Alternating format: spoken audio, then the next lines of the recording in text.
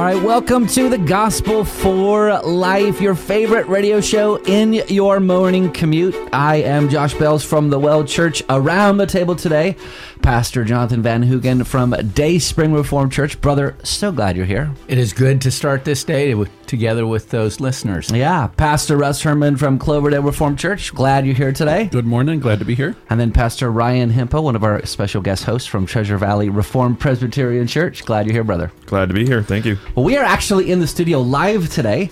We just got off of our Reformation Boise conference, and we are going to talk about a survey that Ligonier Ministries releases. They actually do this every 2 years. It's called the State of Theology. You can actually go back to their archives back in 2014 and find past survey results.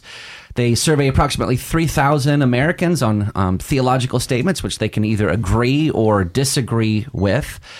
Now, this survey you can actually take for yourself. You can test your own theology against the Bible. Isn't that fun? Yeah, do it in a Bible study group. Yeah. How did you do on that survey? You know what? I always do pretty well. Yeah, I do pretty well. So pretty fun stuff. So this year's survey was just released, and some of the questions I think are pretty good. Some of them I think are pretty disturbing. So should we jump into it? I think all the questions are fine. Yeah, the questions are fine. Yeah. Good clarification. Questions are fine. Some of the answers are disturbing. All right. So the responses. Before, one of the things that we need to point out, when we say it's disturbing, there's certain trends, and one of the things that it seems like when we talk about morals and ethics, evangelical Christians generally agree, but when we're talking about the doctrine of God, when we're trying to understand who He is, people are not very clear on what we would call doctrine, the things to be believed. Behavior they're in agreement with, which kind of goes to the point that, somebody called it moral therapeutic deism. Mm-hmm. The idea of, morals, they get, how they feel about things, feeling like God is somehow exists. That part they get. Yeah. But when it really comes down to what does the Bible say, they're a little foggy on that. Yeah. Well, they start out with the doctrine of God right away. Yeah. Statement number 1 says God is a perfect being and cannot make a mistake. Now, 96% of evangelicals strongly agreed with that statement. Praise God, because that's 100% true. But then when we get to statement 4, which says that God learns and adapts to different circumstances, 29% of evangelicals agreed. So in the first statement, they believe that God is perfect, but then in the fourth statement, 30% of evangelicals basically said, well, yeah, God probably learned. So what's going on here? Can God be perfect and then learn at the same time? The short answer is just no. But there was a teaching that came probably roughly 20 years ago, 25 years ago. It all runs together in my head, where there were some evangelical theologians that were teaching that God does learn. It's called open theism. Mm-hmm. Did a whole bunch of damage to people's understanding of the doctrine of God. And so sometimes the problem isn't just the sheep. The problem is the shepherds. This person taught at a university and had some prominence and was well read, and people were reading him, and so there is a reason why some of these data points change. Yeah, and it's because sometimes there's just poor teaching, and so we're not helping. He was trying to wrestle with why are bad things happening. Yeah, and so I think his heart was good. I think his intent was fine, but his teaching was terrible. And so I think that contributes to some of this misunderstanding. But the end of the day is that God is a perfect being. And I think part of it is that God is outside of time. Mm-hmm. And so those that think that God can learn are actually sticking God in time. God doesn't have a past and a future. Yeah, God is. So he can't learn because he's already experienced everything. Right. And so we are trying to impose human constructs onto God himself, and it just doesn't work. Yeah. And I think that last part there is important too, because you could read, there are some parts in the Old Testament where you read that without a full view of everything that the Bible teaches us, and you could come away thinking, oh, did God not know? Like God walking in the garden asking Adam, where are you, basically? Or calling the Tower of Babel, mm-hmm. saying, let us go down and see what's going on here. But we have to remember in those instances that those are written for our benefit. Yeah, it's written from in human point of view. Anthropomorphic language. Right. So it's God didn't learn anything in those instances. Right. He already knew it.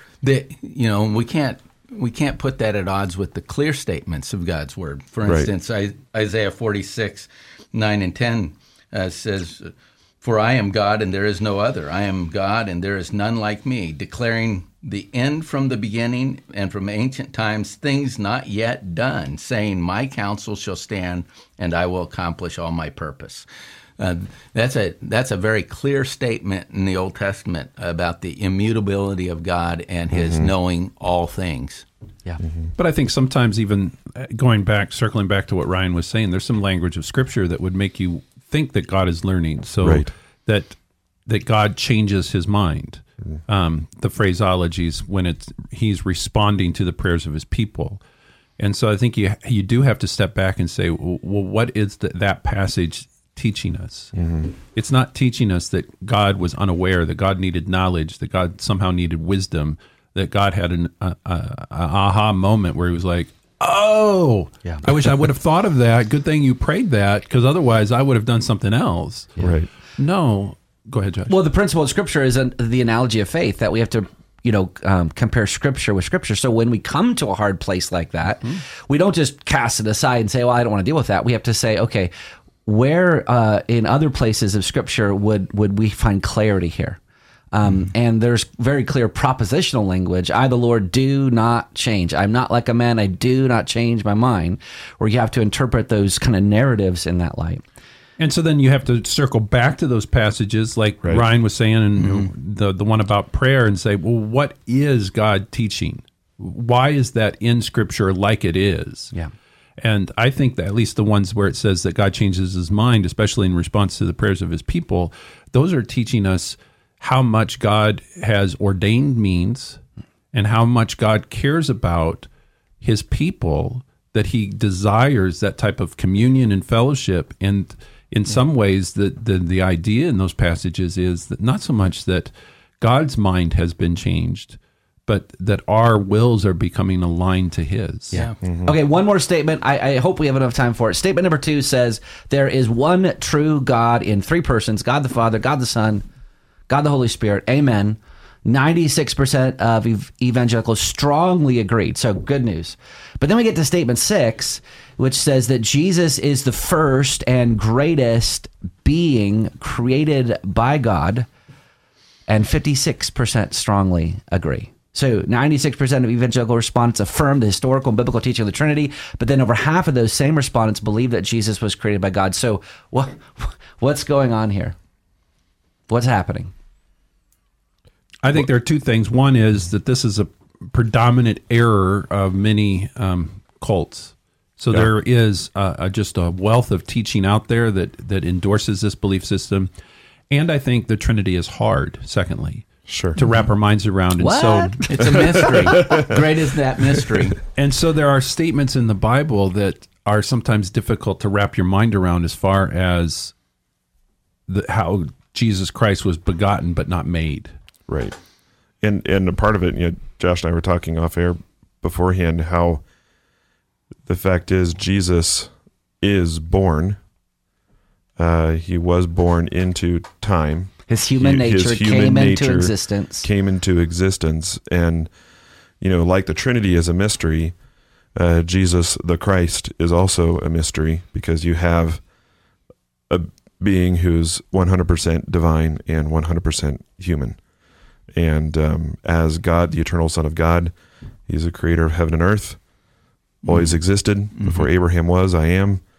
And then, but then as Jesus of Nazareth, we had Derek Thomas in town, and I heard a lecture of his a while back that said if you were to approach Jesus at the well and ask him to hum Beethoven's Fifth Symphony, he would just give you a blank stare because he can't speak English. And so there were limitations that Jesus in his humanity had. But yeah, he's not. You're a glass half full kind of guy, aren't you? Yeah, most of the time, depending on the day, and how much sleep I get. But the idea of, and our confessions would say that God is truly man and truly God, but Jesus comes into time and space. Yeah. Right. So I think this adds to the confusion. Jesus Christ was born. Yeah. Yes. There was a point where he came into this He world. was conceived by the Virgin Mary, Yeah. or conceived by the Holy Spirit, born of the Virgin Mary. And so Right. then sometimes people then interpret that to mean that that's when the Right. sonship of Christ began. Yeah. Right. And the scriptures actually talk about the eternal sonship. Yeah. Right. That relationship between Father, Son, and Spirit didn't begin when Jesus took on flesh. It was always true. And so to be gracious to the respondents, there is some confusion that can happen because of that fact that Jesus was born. Well, I think it's important. But that's not when he was created. You talked, Right. you talked Yeah. earlier about the problem that some of it is not just the people, it's the shepherds.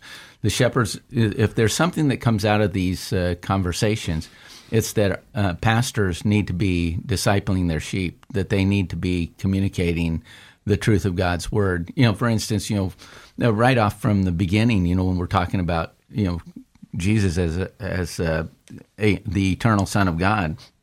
You look at John 1:1. In the beginning was the Word, and the Word was with God, and the Word was God. Mm-hmm. He was in the beginning with God. All things were made by Him. Yeah. We're talking about the eternality of the Son there. And what's at stake in this question, regardless of whether evangelicals got it innocently wrong or they've been trained wrong, is the whole gospel's at stake. Mm-hmm. Right. If the Lord Jesus Christ is not truly God and truly man, we absolutely cannot be redeemed. It says in Psalm 49:6, truly no man can ransom another or give to God the price of his life. We need the God-man. We need the God-man. That's right. And this is not a new problem because we're going all the way back to early church heretics, Arian and others, who were called out for those beliefs. I can remember in my very first church, preaching a message, and some lady came up to me who was an older Christian and said, I didn't realize that Jesus was God. I'm going, how is that possible? Wow. She'd come from a rather Pentecostal background, and so maybe she picked up some poor theology at some point. Yeah. But she did, this was a statement that she made, and I just was floored. And a good scripture for that, in Romans 10:9, if you profess with your mouth Jesus is Lord and believe in your heart that God raised him from the dead, you'll be saved. The term Lord there, it's packed with a lot of stuff of leading to Yahweh, the Lord, the covenant-keeping God who dealt with his people throughout the Old Testament. Well, we are going to continue to dive into this State of Theology survey, so you're not going to want to miss the upcoming episodes. This has been The Gospel for Life. Don't forget to subscribe to our podcast, The Gospel for Life. We'll see you next time.